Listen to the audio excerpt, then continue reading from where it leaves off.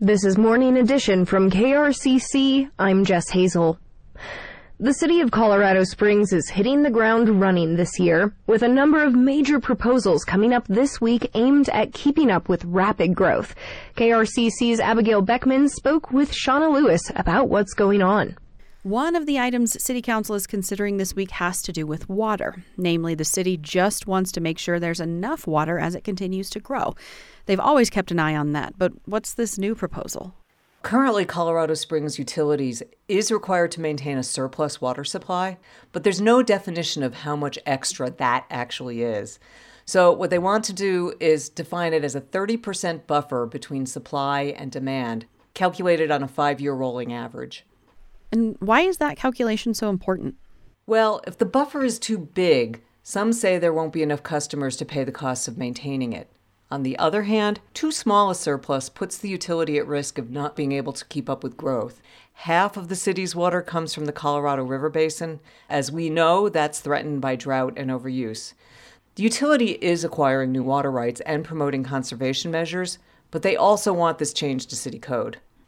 Do you have an example of where this would have an effect? Yes, the proposed ordinance would impact how and where the city extends its water service, and that affects potential new development. A current example is the proposed Amara annexation, which is slated to go before the Planning Commission on Wednesday morning. That's a proposal for the city to annex nearly 3,200 acres, primarily adjacent to Fountain. It's been controversial because most of the annexation doesn't actually touch city limits. And while it could provide more housing, a lot of people are opposed to it. They have concerns about traffic, safety, and yes, water. Some on council see it as a separate issue, but others, like Bill Murray, say they're linked. Here he is during a work session last fall. These aren't parallel tracks. It's a train crash because one negates the other, it appears. So this water ordinance could affect future developments. You've also recently reported on another proposal called Retool COS. What is that? It's an update to the city's 30-year-old zoning code. That's what covers how land can be used. It's aimed at what city staff says would be more user-friendly and flexible, making it easier for developers to get through the approval process. The changes also might allow new uses in some areas, and that worries some people, especially residents of older historic neighborhoods. They're concerned that, say, apartments could potentially be built in areas where there's mostly single-family homes, or a busy nightclub might move onto a quiet residential street. The draft update is more than 400 pages long, so there's a lot of pieces at play.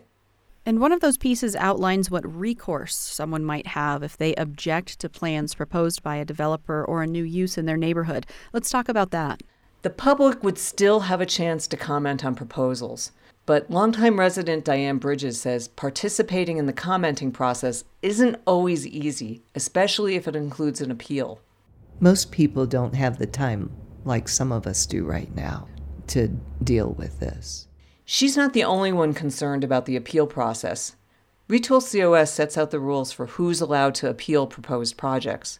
For example, you have to live or own property within a 2-mile radius of the project, and you have to have participated during the original approval process for it.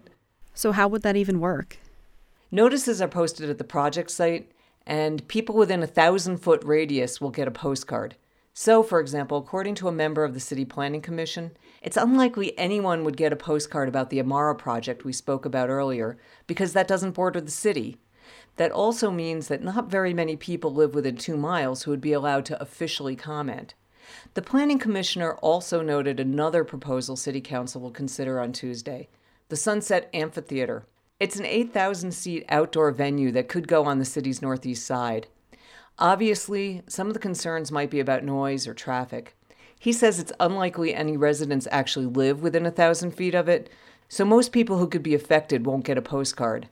That means most likely the only way they know about it is by word of mouth, social media, and of course, local news.